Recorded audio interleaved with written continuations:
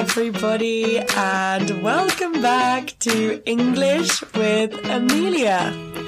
I hope that you have had a wonderful week since we last spoke. And today I am very excited to teach you 5 phrases, 5 sentences that are going to make you sound more like a native speaker and impress any English speaker that you meet. These 5 sentences that I am going to teach you are actually called idioms. And fun fact, idiom is actually one of my favourite words in the English language. What a beautiful word. But what is an idiom?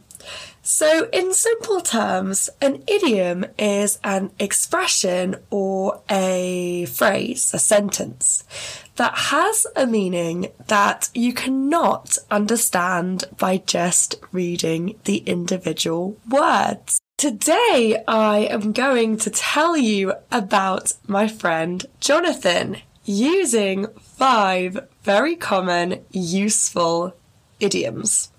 So, what are we waiting for? Let's begin. Okay, everybody, so I feel a bit nervous talking to all of you today about Jonathan because, unfortunately, I don't have very many nice things to say. So I'm not going to waste any time. I'm not going to beat around the bush. The truth is, Jonathan has really been annoying me recently. Okay, guys, so some of you might have heard the idiom in that sentence, which is beat around the bush. To beat something is to hit something, to be violent. If you beat something up, you're punching someone, being horrible. And a bush is a type of plant which is normally found around people's gardens. I'll give you a second to think about what this idiom means in the context of our sentence. To beat around the bush is to avoid saying something because it is uncomfortable and maybe a little bit mean. So let me continue telling you about Jonathan. So this morning, myself and Jonathan, we both had an exam that we were both very nervous for. Because I was so nervous, last night and yesterday afternoon, I spent a lot of time studying, but Jonathan did not. And yesterday evening, he decided to have a massive party.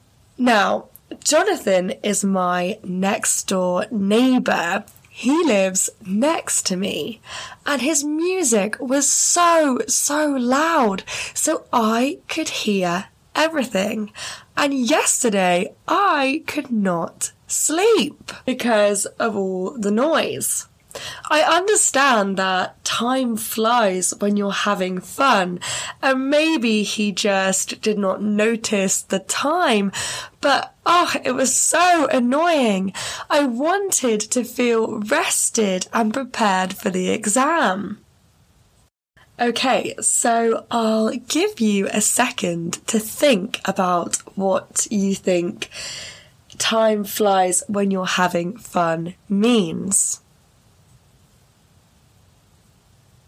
Okay, so time flies when you're having fun means that normally you don't notice how long something lasts when it's fun. For example, I always think that a 2-hour exam feels like 5 hours, but 5 hours at a party only feels about 30 minutes. Back to me telling you about Jonathan.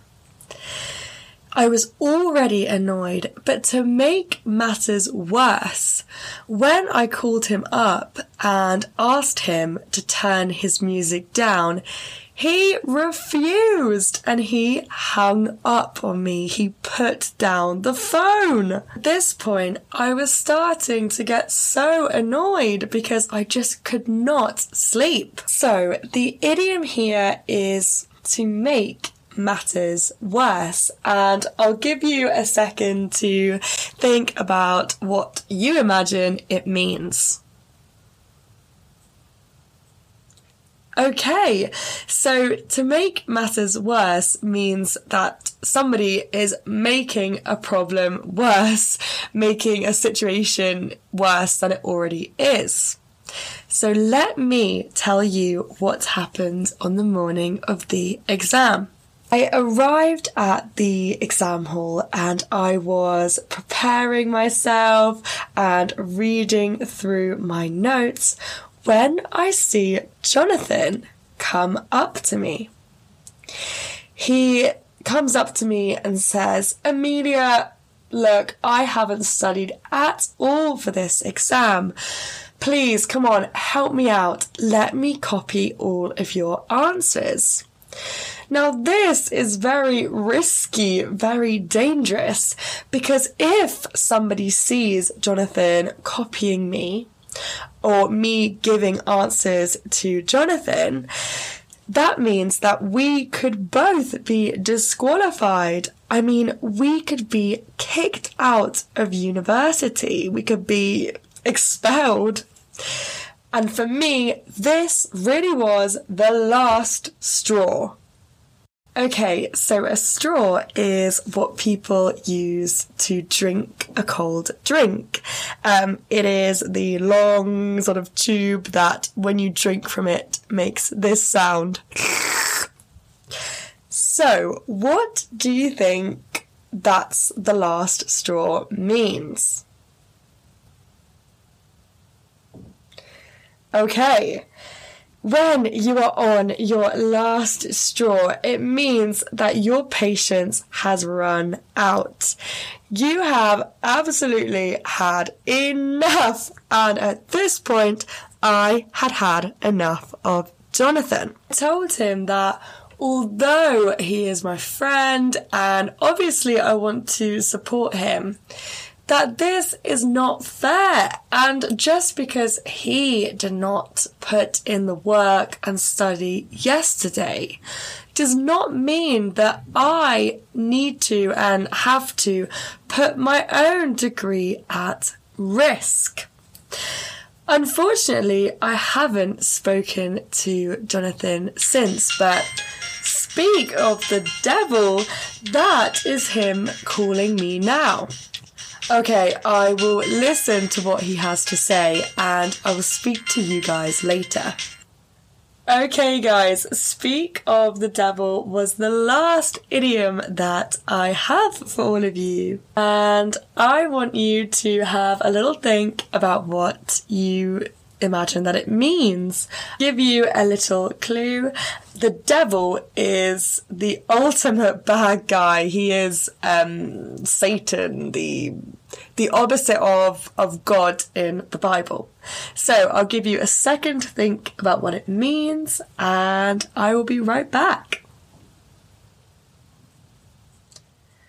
Okay, so if somebody says, "Oh, speak of the devil," it means the person that you or we were just talking about just showed up.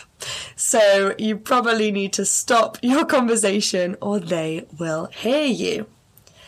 Guys, thank you so much for listening to English with Amelia today, and I hope you have a wonderful rest of your morning, afternoon or evening. Until next Monday, goodbye everybody!